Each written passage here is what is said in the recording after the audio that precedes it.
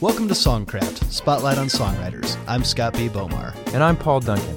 Behind every great song is a great writer.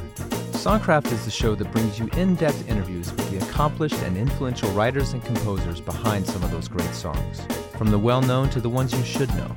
On each episode, we feature a different writer sharing his or her insights into the creative process, their approach to the craft, and the stories behind the songs, from the hits to some of the lesser-known deep cuts.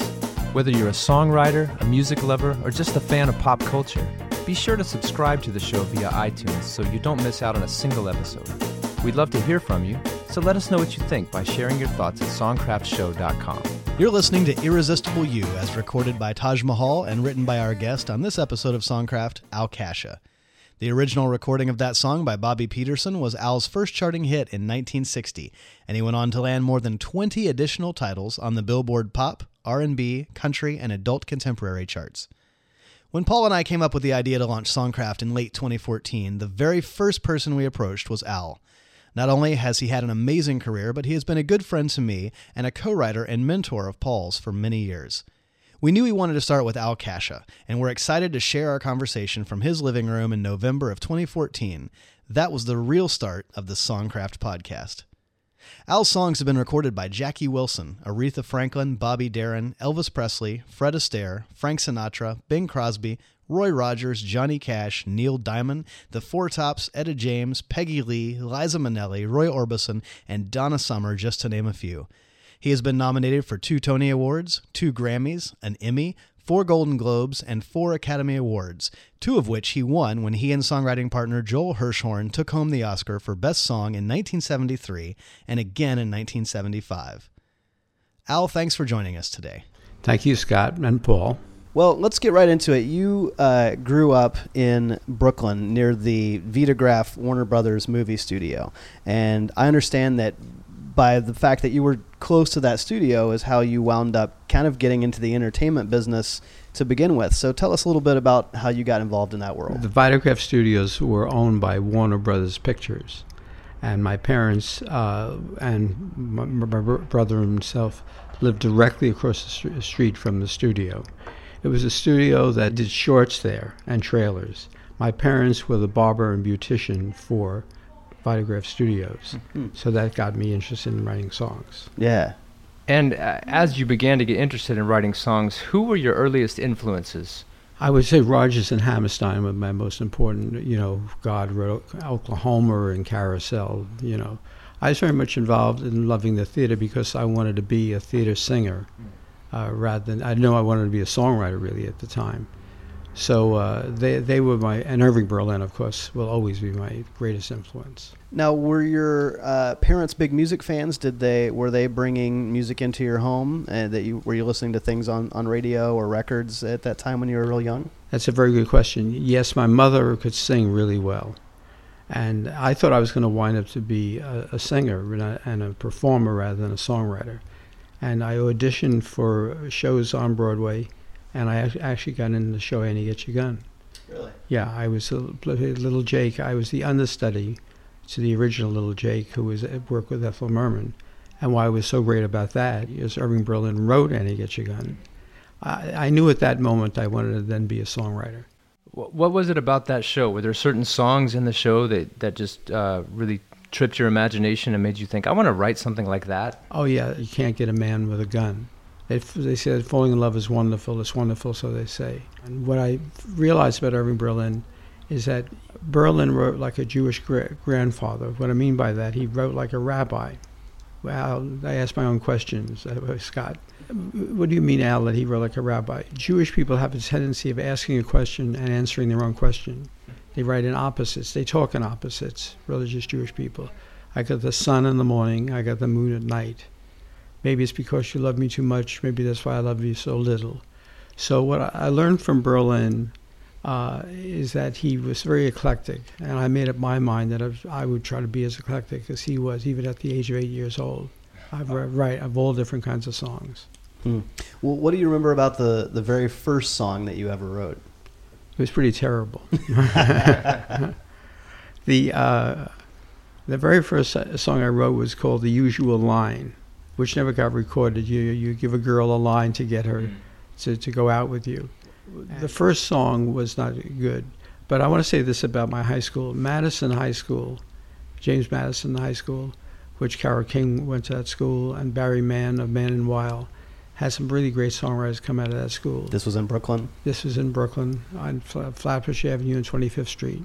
We had a thing called Sing at Madison High School, and that meant the freshmen, the sophomores, the juniors, and the seniors competed against each other, wrote shows. So I started writing shows without realizing I was a songwriter. Wow. It's amazing. And so when you wrote The Usual Line and you started writing those kind of pop songs, the idea was to write for Al Kasha, the artist? No, the idea was to write for Tony Bennett, the artist. I didn't know Tony Bennett, but I loved Tony Bennett. Even back then I did. And of course everyone loved Frank Sinatra, so I love Frank Sinatra. But I think the person I loved most of all, to be honest, was Frankie Laine. Who wrote a lot of cowboy kind of songs. He wrote My Heart Goes Where the Wild Goose Goes, but Frankie Laine was my first influence. And I wrote a song called Baby, Baby, Baby. Yeah. That was the influence of Maybe, Baby. Oh, Buddy Holly. Buddy Holly, yeah. That's right. Buddy Holly. Yeah, I knew if I sang the song, you guys but he was my next influence. Right, yeah. Well, tell us about the first song that you actually had recorded and how that came about. There was a thing called the Brill Building, and the Brill Building was at 1619 Broadway, where songwriters met. And while in college, actually, I didn't tell my parents I wanted to be a songwriter, even though they were sort of accepting that, but they thought I was going to become an engineer. So I love two kinds of music, which is true to this day. And the two kinds of music I love is gospel music and theater music, because it's very dramatic. So you would meet with other songwriters down at the Brill Building. Talk a little bit about what it was that was special about the Brill Building and that atmosphere and what was happening there. Well, the Brill Building was just filled with songwriters. Lieber and Stoller, wrote all the Elvis Presley early hits. So we'd walk from publisher to publisher to publisher, office to office to office, playing our songs. They would say, Nat King Cole is up for a recording date. And everyone would write a Nat King Cole song. Some rock and roll group was up for a recording date. And you'd write for that group. And the whole building knew everyone was writing for the same kind. The Drifters were for a recording date. But everyone was there. And one writer influenced another writer just by hearing them. And I tried to team up with other people because I felt myself as a pretty good lyricist, but I wasn't a melody writer yet. One of the people I met with was Luther Dixon, who was a very hot writer. He was a black writer from down south, but who lived in New York. And he wrote 16 Candles, was one of his hits, a lot of hits yet. And so I showed him a lyric that I wrote, a start, I didn't finish it, called Irresistible You. And he was a sort of a nutty guy, Luther. He was at least 15 years older than I was. And he said to me, let's go up to the Apollo Theater. So we went up to the Apollo Theater. I was one of the few white people who were there, by the way. And I was backstage, and there was a group called the Hollywood Flames. And they did a riff in their song, an instrumental riff. It went da-da-da-da-da-da-da-da-da. Da-da-da-da-da-da, and Luther Dixon says, let's vary that riff, and we'll write a song. I don't know what he was talking about, by the way. So he said, I got to get back to 1619 Broadway. So in the cab, we started writing. He took out his guitar. We started writing Irresistible You. Wow. By the time we got to 16 Broadway from 125th Street in Harlem, we had half of the song and three-quarters of finished. Well, so the Bobby Peterson Quintet obviously recorded that song, and it went to number 15 on the R&B charts. So here you are, this young Jewish kid in Brooklyn, suddenly in the black R&B world. The first song that you ever have that gets recorded winds up being a hit on the R&B charts. Well, actually, Luther said, let's write this song for Ray Charles. And when we didn't get Ray Charles, he knew Bobby Peterson. Yeah. And Bobby Peterson heard the song and liked it. And actually, Bobby Darin heard the Bobby Peterson record, and that's how I got the Bobby Darin record. And the Bobby Darin version went to number 15 on the pop charts. So you had double chart success right out of the gate with your first recorded song. Well, the thrilling thing about Irresistible You and Bobby Darin, which I became friendly with, is that it's his first song that he did that he didn't write. He wrote Dream Lover. He wrote all the hits he had other than Mac the Knife and the big band things. But every song he ever did at that period, he didn't write. And this is a song he didn't write and he got recorded. So that was a very validating thing. So moving along, and in the R&B world, one of the next big names that we see in the career of Al Kasha is Jackie Wilson. And how did you get connected with Jackie Wilson? How did that relationship happen? Paul, that's a very good question. I was going around the Brill Building now playing my songs for people. A lot of publishers turned it down. And I wrote a song with Luther Dixon again called The River. And we were waiting in the area before entering, and there was screaming going on. And it was Nat Tarnopol who managed Jackie Wilson and a guy named Berry Gordy. So he came out and he said to Luther and myself, "These guys are the biggest crooks in the world." The Berry Gordy said that. And I said to Luther, "Maybe we should go in and play the song." He said, "Oh, we'll play the song anyway." So I sang The River in a Jackie Wilson style. So I try to sing it as close to you can. Many people can't sing like Jackie Wilson, but I try to sing it in that style. And who walks into the room but Jackie Wilson? Wow. Into one of the piano rooms. My heart was pounding. And he said, "That's a good song." And Nat Tarnopol said, "Are you signed writer to anyone?" I said, "No, I'm not." And he said, "Okay, the song is ours, right?" And you're in there doing your best Jackie Wilson impersonation. Yes. And in walks Jackie Wilson. Incredible. Wow. Yeah. And so that was the start with Jackie Wilson. And I had 6 hits in a row with him. Well, before we move away from your R&B period, of course, we talked about Jackie Wilson. You had a hit with The Switcheroo by Hank Ballard and the Midnighters. And then, of course, you wrote some songs for Aretha Franklin. Yes. And you're a co-writer on Operation Heartbreak, which went to number 6 on the R&B chart when she was still recording for Columbia in the early 60s. So let's take a moment now and just listen to a little clip of Operation Heartbreak by Aretha Franklin.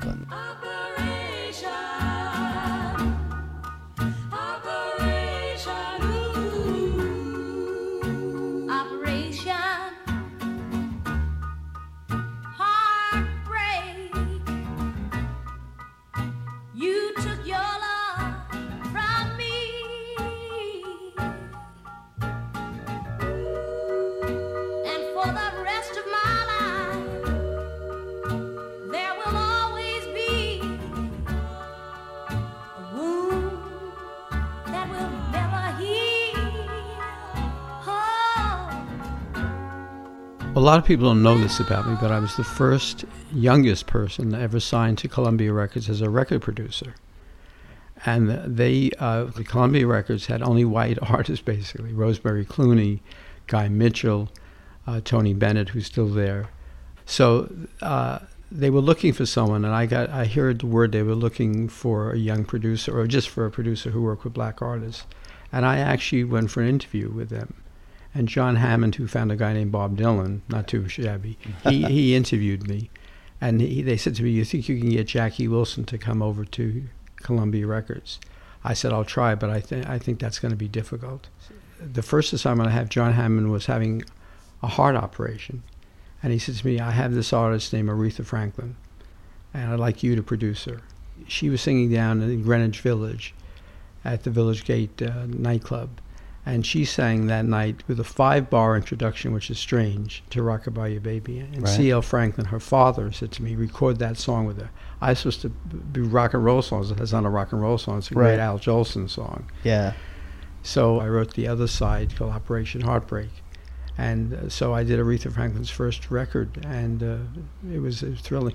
She was so good, by the way. Not that I have to tell your audience this, but she was so good.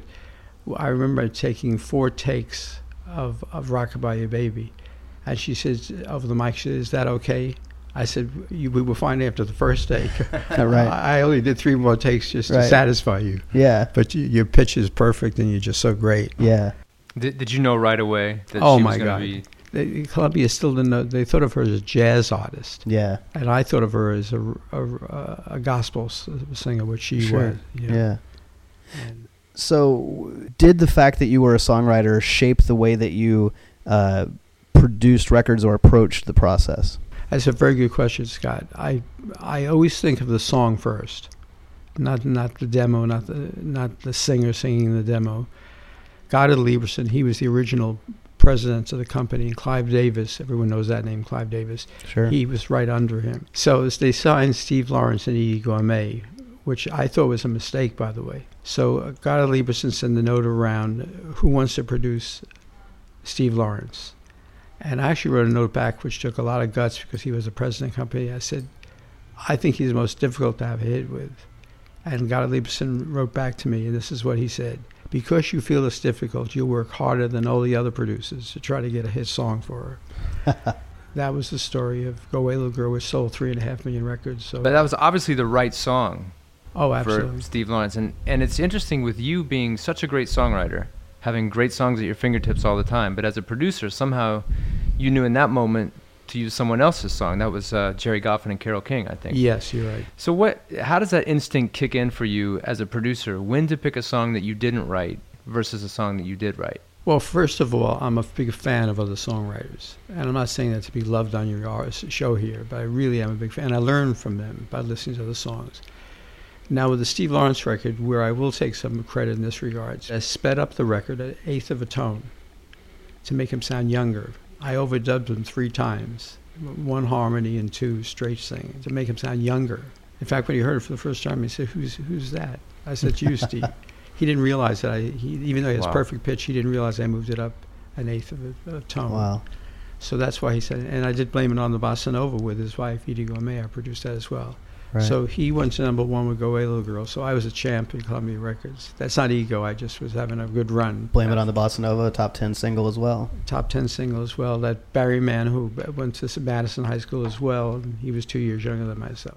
Not only in that time, but throughout, over the course of your career, what makes a great song?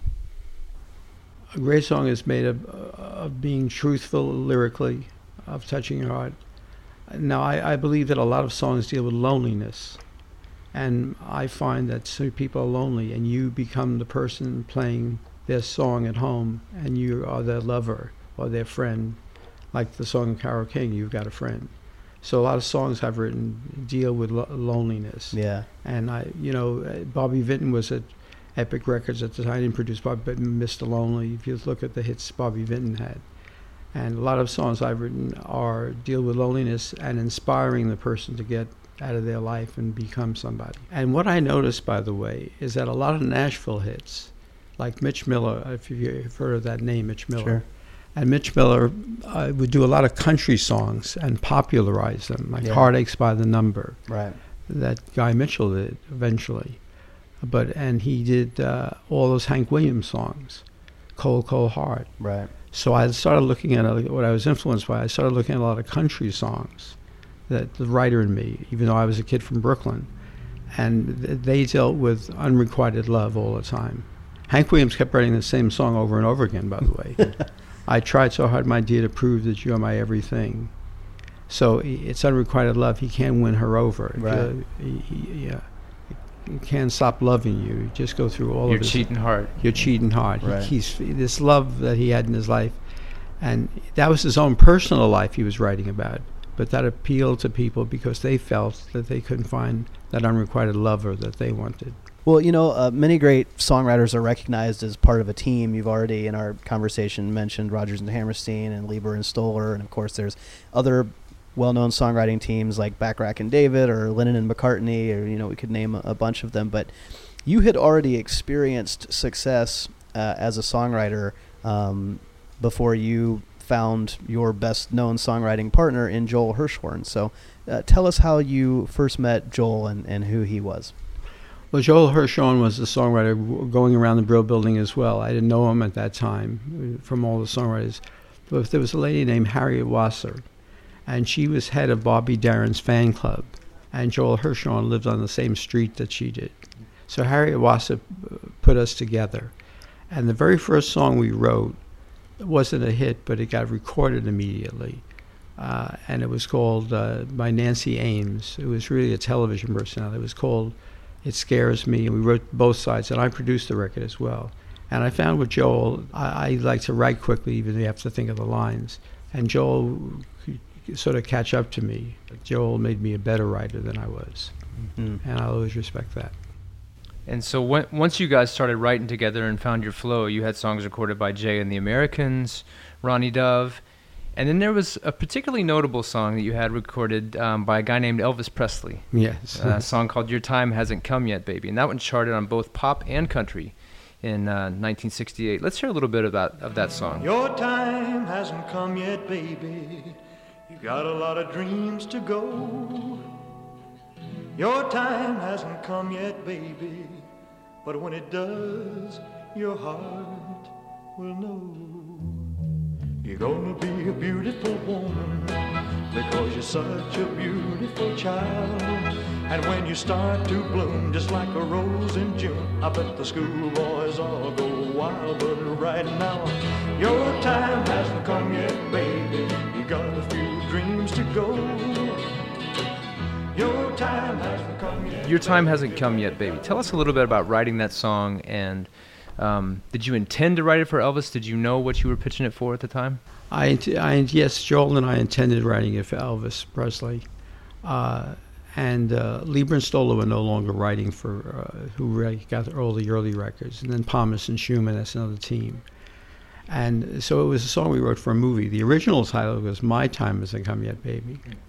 And this is funny to me because he's such a major star, Elvis Presley. They said, would you mind changing it to Your Time Hasn't Come Yet, Baby?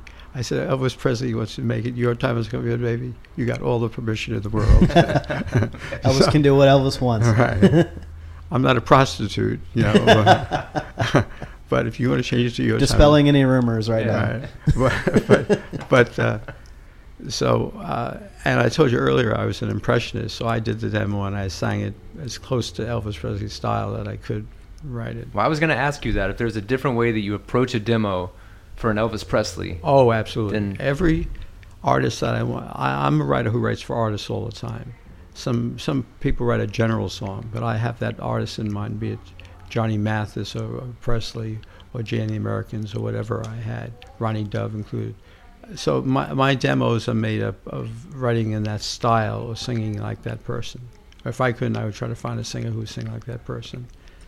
In fact, an interesting thing too, which songwriters are very superstitious, and I just asked my wife Seal to marry me, and the ending of Your Time Hasn't Come, it goes da da da da da da da da. Wow. Da, da, da, which is the wedding march. Yeah, right. And I said, this is so weird. So I said, my wife is lucky for me. Well, you and Joel had some significant activity by the group Peppermint Rainbow, most notably the top 40 hit Will You Be Staying After Sunday, which sold more than 1 million copies. Yes. But you're best known for your collaborations in the film world. And you wrote for the movie Gidget Goes to Rome in 1963, and of course there was the Elvis song that was used in the film Speedway that we just talked about. But it wasn't until after you moved to California in 1968 that you had your greatest success with your songs in film. Now, was that relocation from New York to the West Coast a conscious decision to focus on composing for the movie world? Well, I always wanted to write songs for movies because, remember, I was born from across the street from the Vitagraph studio, which was Warner Brothers. So in the back of my mind, I sort of treated my own life as if I were the jazz singer, the story of the Jewish boy who writes songs and then will sing them himself, and sort of living that fantasy in a way.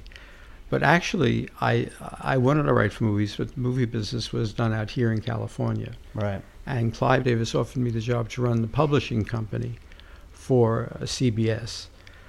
And they had a film arm called Cinema Center Films. And so I said to Clive, I said, all right, if I write songs for the movies, he said, sure, we want you to write some songs for the movies. So you moved out to California to take the job. Yes. I see. But at the same time, I knew in the back of my mind that I wanted to try to write some songs for movies. So actually, the first picture, April Fools, that we did for Cinema Center is that Bacharach and David wrote the title song, which I hired, which is sort of funny. I'm hiring them. Right.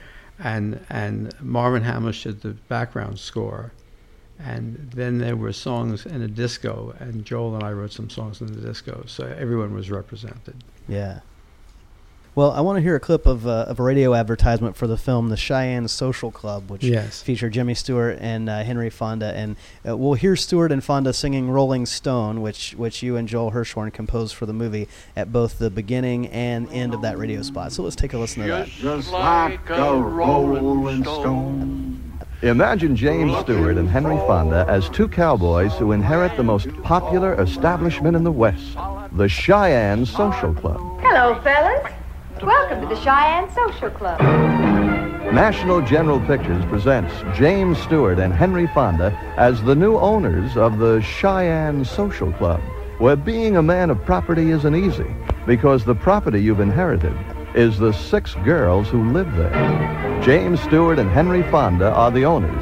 Shirley Jones and Sue Ann Langdon are 2 of their girls, and director Gene Kelly put it all together.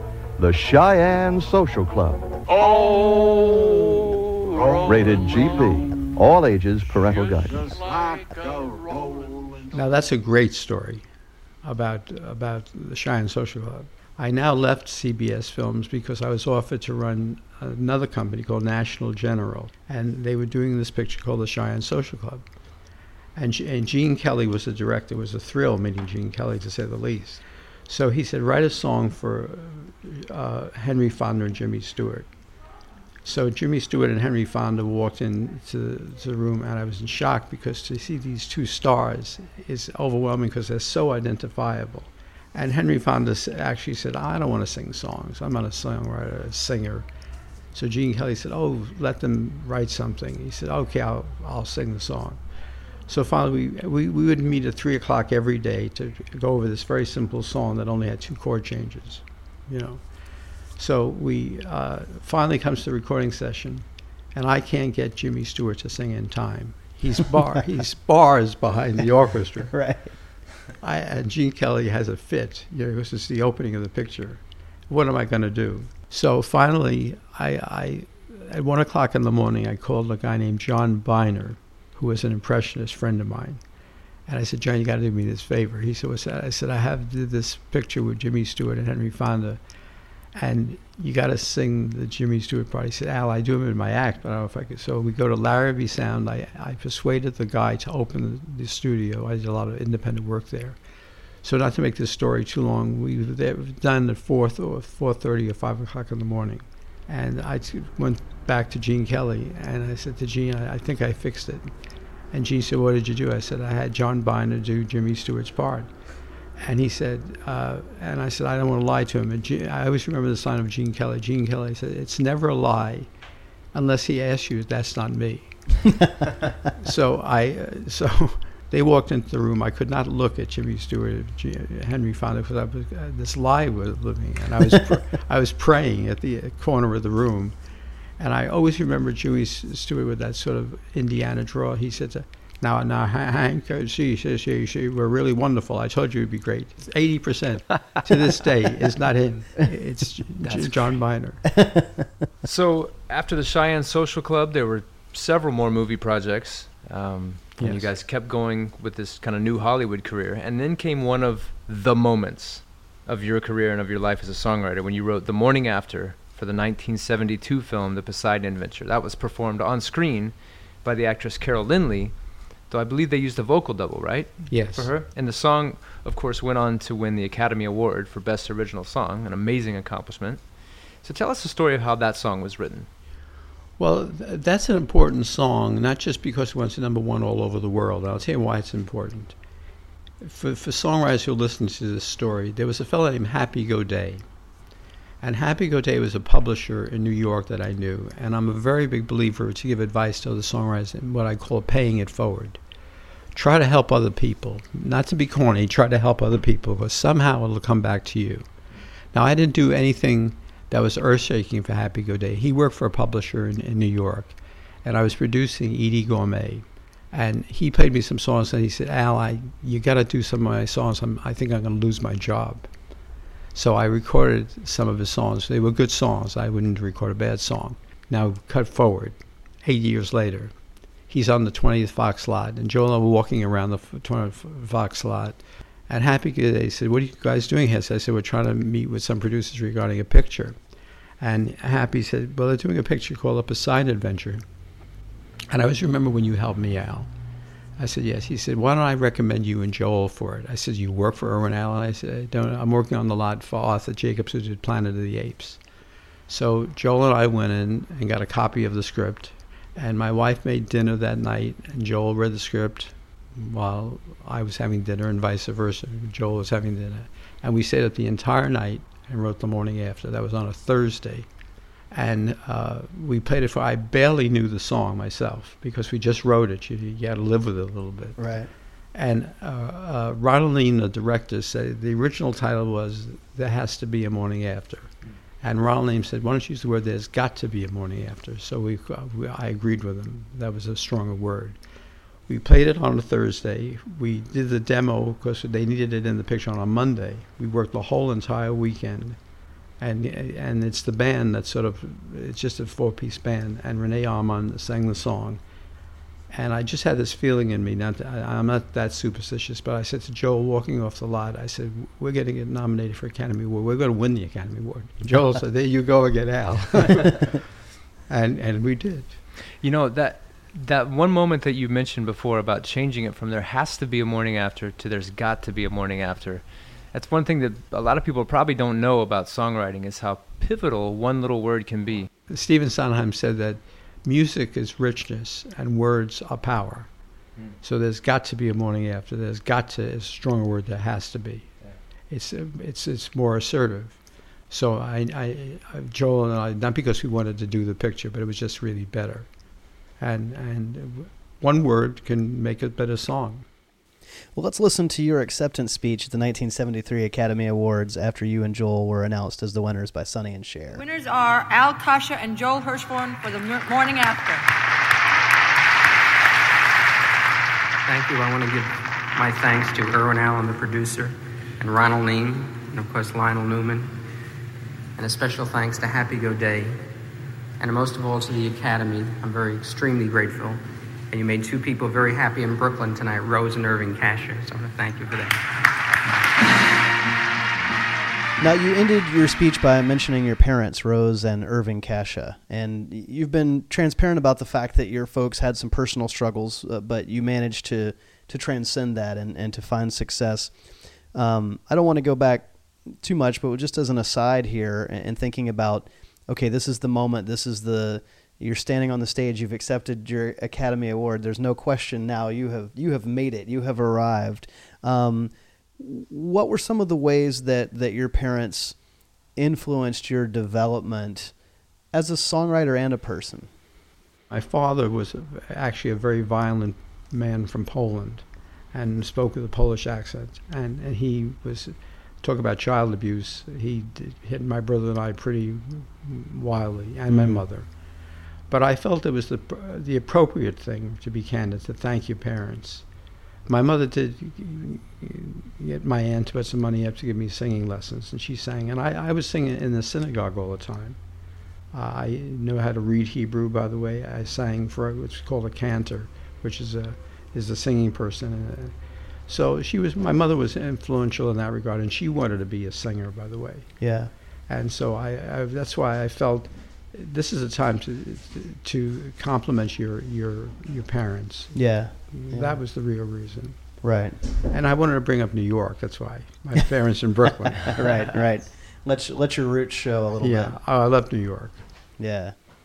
Well, coming back to the morning after, I mean, you won the Oscar, but it was also your first #1 pop hit when Maureen McGovern recorded it in '73, and I believe that was actually Maureen's first record, which wound up selling over 1 million copies, and she received a Grammy nomination for Best New Artist.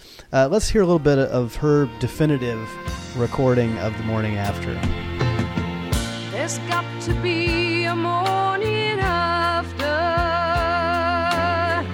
if we can hold on through the night. We have a chance to find the sunshine. Let's keep on looking for the light. So Al, you've been involved in so many projects over the years, but this is probably the song that you're most identified with. And how do you feel about this song after more than 40 years? Well, I feel it's closest to my identity, or at least the identity I wanted Joel and I to be known for. I'm a born-again believer. I try to inspire people. I don't care if I was Jewish or a Muslim. I believe in inspiring people. And Mr. Hammerstein was 19 years old. He lost his mother. And she said to Oscar Hammerstein, promise me that you're going to write songs about hope. And Hammerstein wrote, I'm stuck like a dope on this thing called Hope. That's a line from Cockeyed Optimist. And if you go through his catalog, you're going to see the word hope a lot, or songs that dealt with inspiration, hope. So that gave me a key to my own identity, because I was being beaten up pretty badly by my father and stuff. So I always hung on to the word hope regarding my career, like Joel said, there you go again, you know what I mean? Always the next step.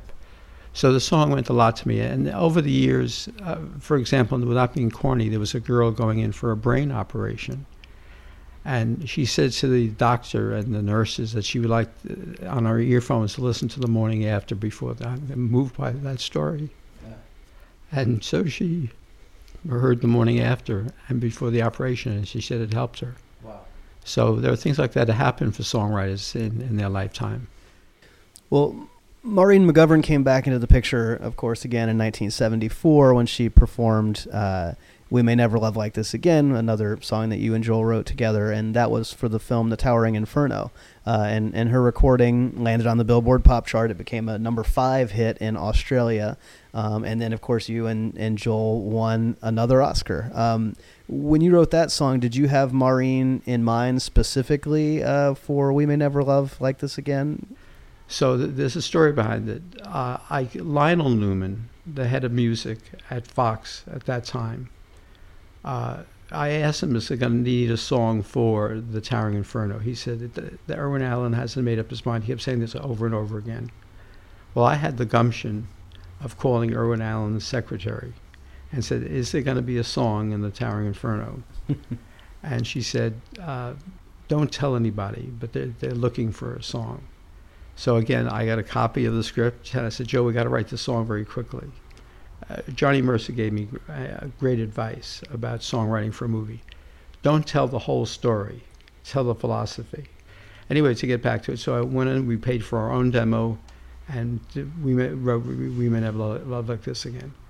And the secretary set up a meeting with Irwin Allen. I was very nervous, to be honest, because it was a great opportunity again.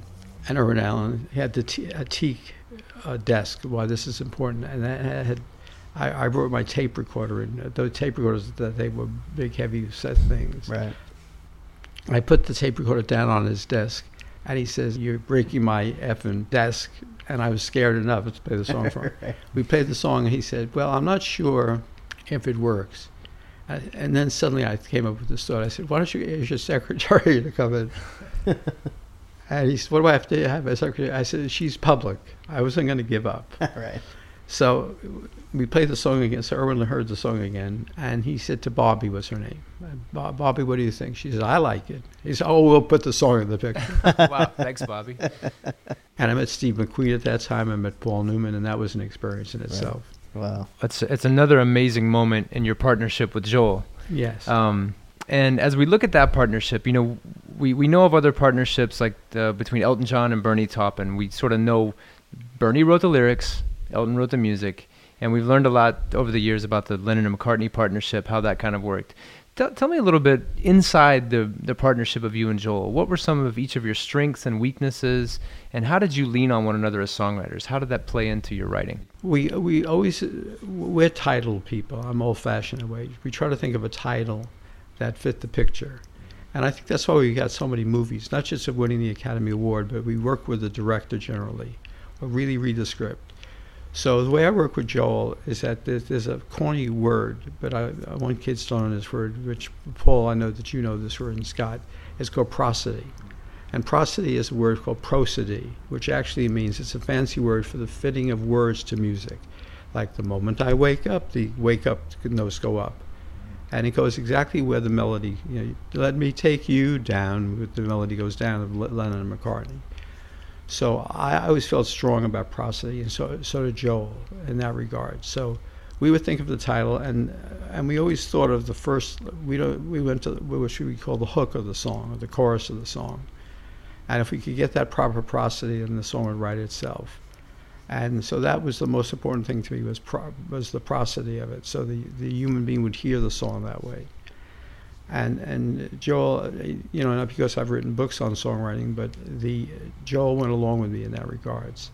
Now this sounds strange. I was certainly more of the lyricist, and he was the melody writer. We reversed places almost. And I started writing more melody, and he started writing more lyrics, because he really wanted to be a novelist, actually.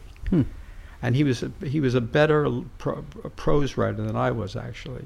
And I don't mean that to be humble. He really was a better prose writer. He could make the lines more powerful, because he read more than I read. Not that I didn't read books, but he was very knowledgeable. But he was weaker on prosody. So I started taking that role over. I said, this note got to go up, Joel, this got to go down. But we start, I'm old-fashioned, we start with a song title. And then you were the prosody police. Yeah, I was the prosody policeman.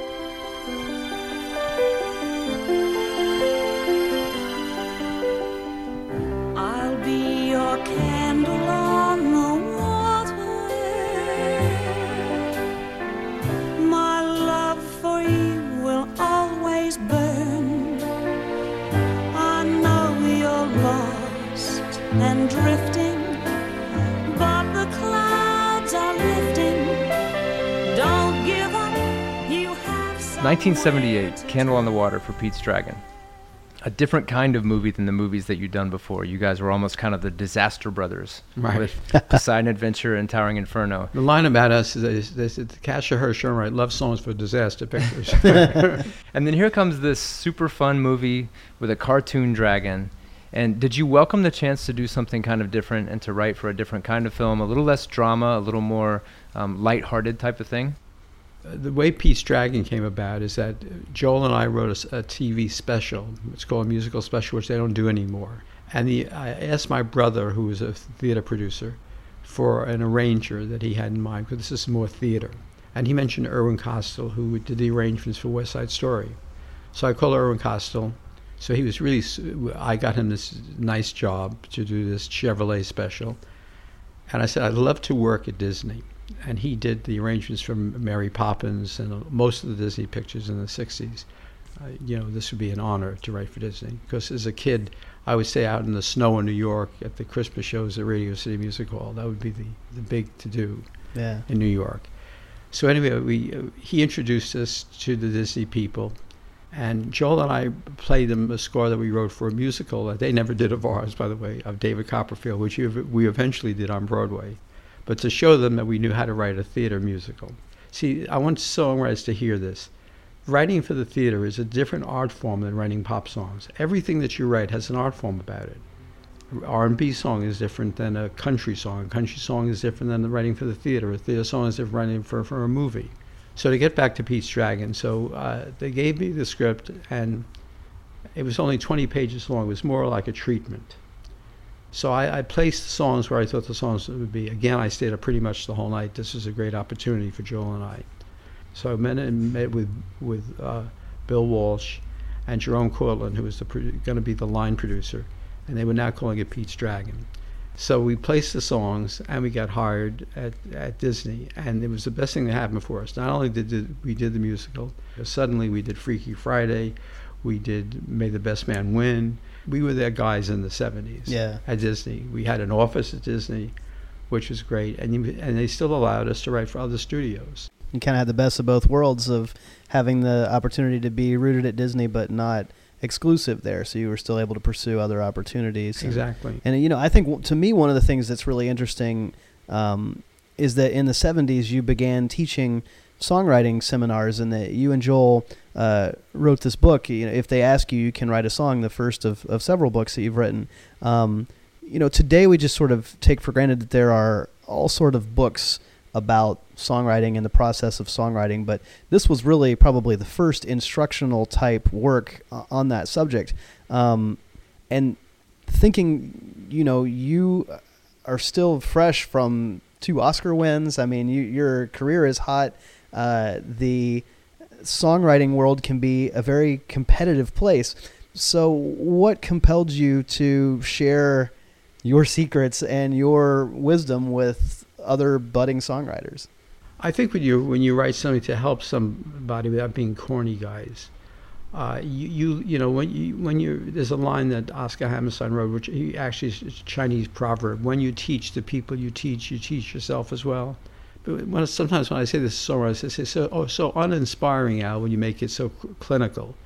But there's nothing clinical. It's just being well crafted, like a baseball player knowing that where the ball is going to be thrown to him.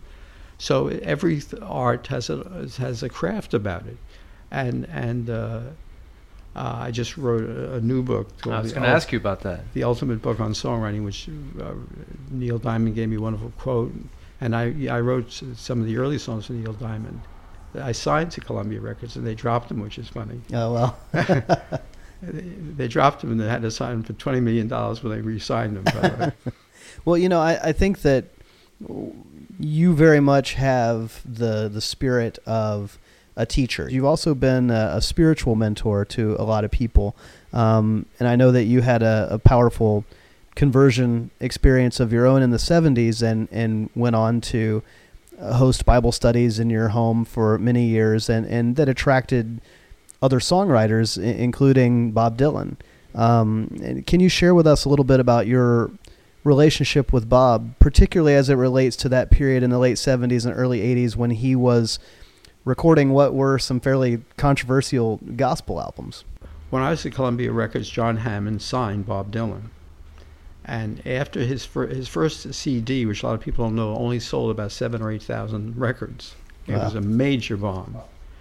And so a man named Dave Kapralik, who's head of A&R, which means artist and repertoire, he says, we're going to drop Bob Dylan. I don't know what took the guts in me, but I was at this producers meeting, and I said, we can't drop Bob Dylan. And they said, why can't we? The song's going for 7 and 8 minutes. And I said, and I actually putting this on tape, I said, I don't love the way he sings myself, but he's a great songwriter. Yeah. They said, I said, I'm a fellow songwriter, and I swear, I just know he's a great songwriter.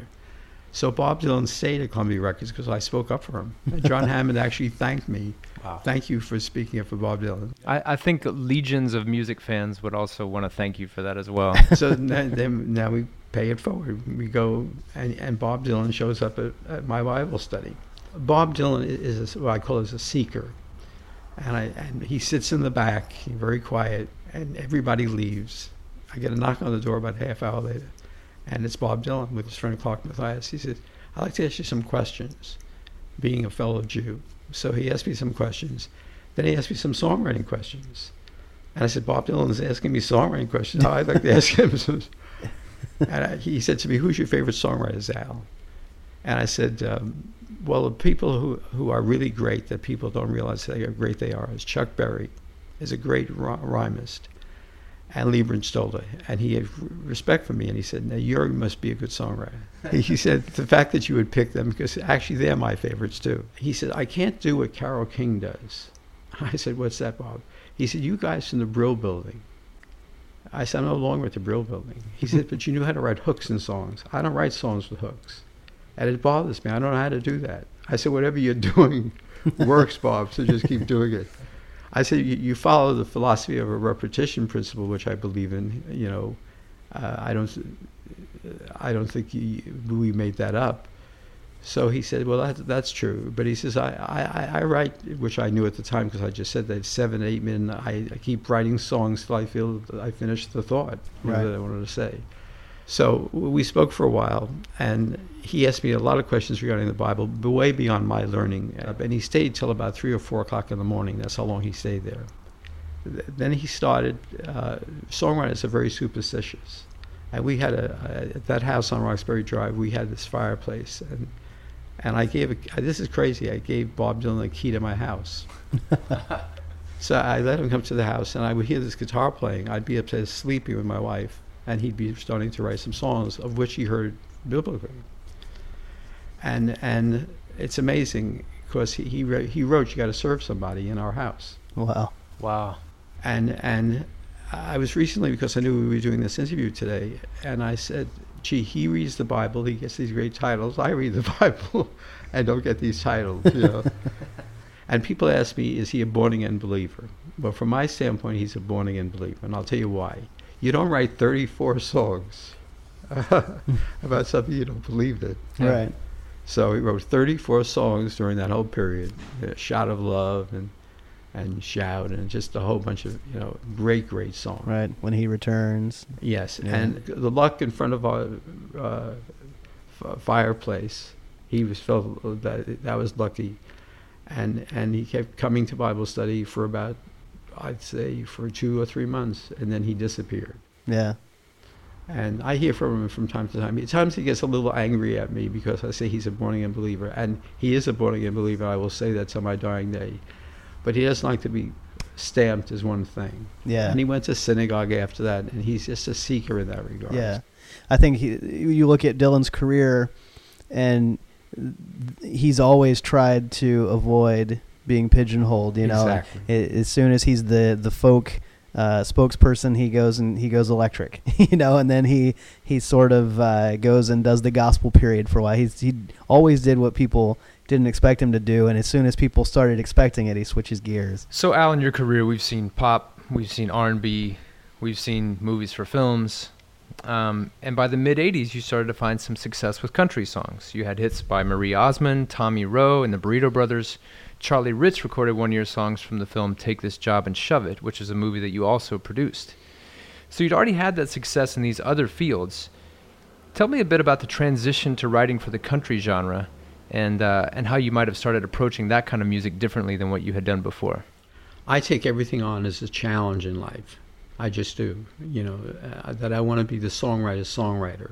I'm not the best songwriter that ever lived, but I want to learn my craft as much as possible. And so getting into country music, I decided to rent a lot of country movies. And the language is different than this kid from Brooklyn, even though I'm an adult now. Well, you said about the meatloaf. Remember the 3-in-1? What did you call it? The meat and three? Meat and three, yeah. Now, I never heard that expression Yeah. until you and I, Paul, wrote some songs together. Which, of course, is a restaurant in the South where people can get a meat and 3 vegetables. A meat and 3 vegetables. Yeah. So I made a lot of notes, pages and pages of notes of language. So when you and I wrote Streets of Heaven, you know, that title I heard from a Lifetime movie. I'm dangerous that way. If I hear a title, I'll write it down immediately. I always have a pad. And I heard someone on this Lifetime movie. My wife loves Lifetime movies, and they said Streets of Heaven. I said, "Oh, that's a great title." I wrote it down. You love this movie? I love this title. So the language is what I started to learn, and then I produced the movie, which is true. I was the associate producer of Take This Job and Shove It, and wrote some songs for it. And we had Charlie Daniels. We had, you know, some really great country people. You didn't write the song. I said, I did. I wrote the song. But man, you're from Brooklyn. How would you know? You're from the Brill Building. So I made it as a thing to learn. That each craft has its own quality about it. And you have to learn what Stephen Sondheim does. You have to learn what Rodgers and Hammerstein. You have to learn what Jerry Herman does. You have to learn what God Rest His Soul, Marvin Hamlish and Kleben knew. You mentioned your new book, and hoping that people will be able to get their hands on it. Do you have a website, or how will people get their hands on your book? It's through Amazon they can get my book. There's a Kindle version, yes. Diane Warren gave me such a beautiful quote, you know. And Neil Diamond did, and Lamont Dozier. Can't get more 3 better than that. And it's called The Ultimate Book on Songwriting, yes. by Al Kasha. Yes. What's a song that you've written that you would consider your favorite? There's a song I wrote that no one knows, from Precious Moments, which is a children's show. And that's one of my favorite songs, called Precious Moments. And the song is called Precious Moments. Yes. I'll have to look that one up. And is there a song that you heard by someone else that you thought, man, I wish I wrote that song? Yes. Total Eclipse of the Heart. Bonnie Tyler. Yeah. Love that song. What is it about that song that appeals to you? It's a performance song. And it touched me so much. I remember driving one day and actually pulled the car over to the side. I had tears pouring out of my eyes. Wow. Because it was so emotional. Yeah. And I said, wow, I got to do that. I got to write that kind of song. I think it's fascinating that for so long now you have been a teacher an instructor of songwriting, but have never stopped being a student of songwriting. Never. You have continued to push into new areas and try different things and remain sort of that being the teacher and the student at the same time. And I think that I look at your career, and like the Energizer Bunny, you just keep going and going. And so here 2001, your song Anywhere But Here was recorded by Eden's Crush, which was the girl group from the television series Pop Stars. A couple years after that, Cherie Austin hit the top 20 on the country chart with Streets of Heaven, which you co-wrote with Cherie and my esteemed co-host Paul. And then there was this song.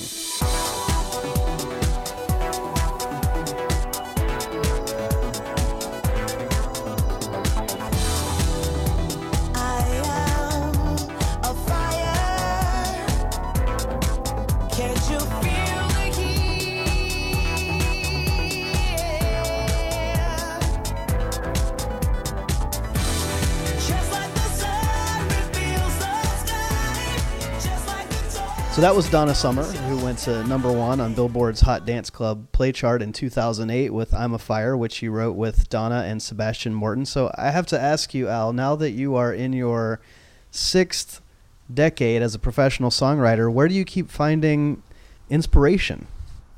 Well, I find the craft of writing is an art form that you have to use the language of the day. More than ever right now in 2014, we're having cultural things that are happening all over the world. And they say things a little differently. But I never give up. I tell writers, never give up. I wrote a lot of pep songs. I wrote a lot of gospel songs. I wrote, it's not ego, but I took everything on as a challenge. Al Kasha took everything on as a challenge and still taking on the challenge of writing songs after all these decades. We hope you enjoyed this episode of Songcraft, Spotlight on Songwriters. Please visit our website and sign up for our email list. This month, we're giving away a free copy of Al's most recent book, The Ultimate Book on Songwriting. To enter to win, visit our website and send us a message that includes the phrase Al Kasha Book. Also, if you enjoyed today's episode, please be sure to visit the iTunes store and leave us a 5-star review. And be sure to tell your friends about Songcraft, Spotlight on Songwriters. Your magic hand, your loving eyes, kissable lips, baby, mine, oh mine, I'm in love, and you know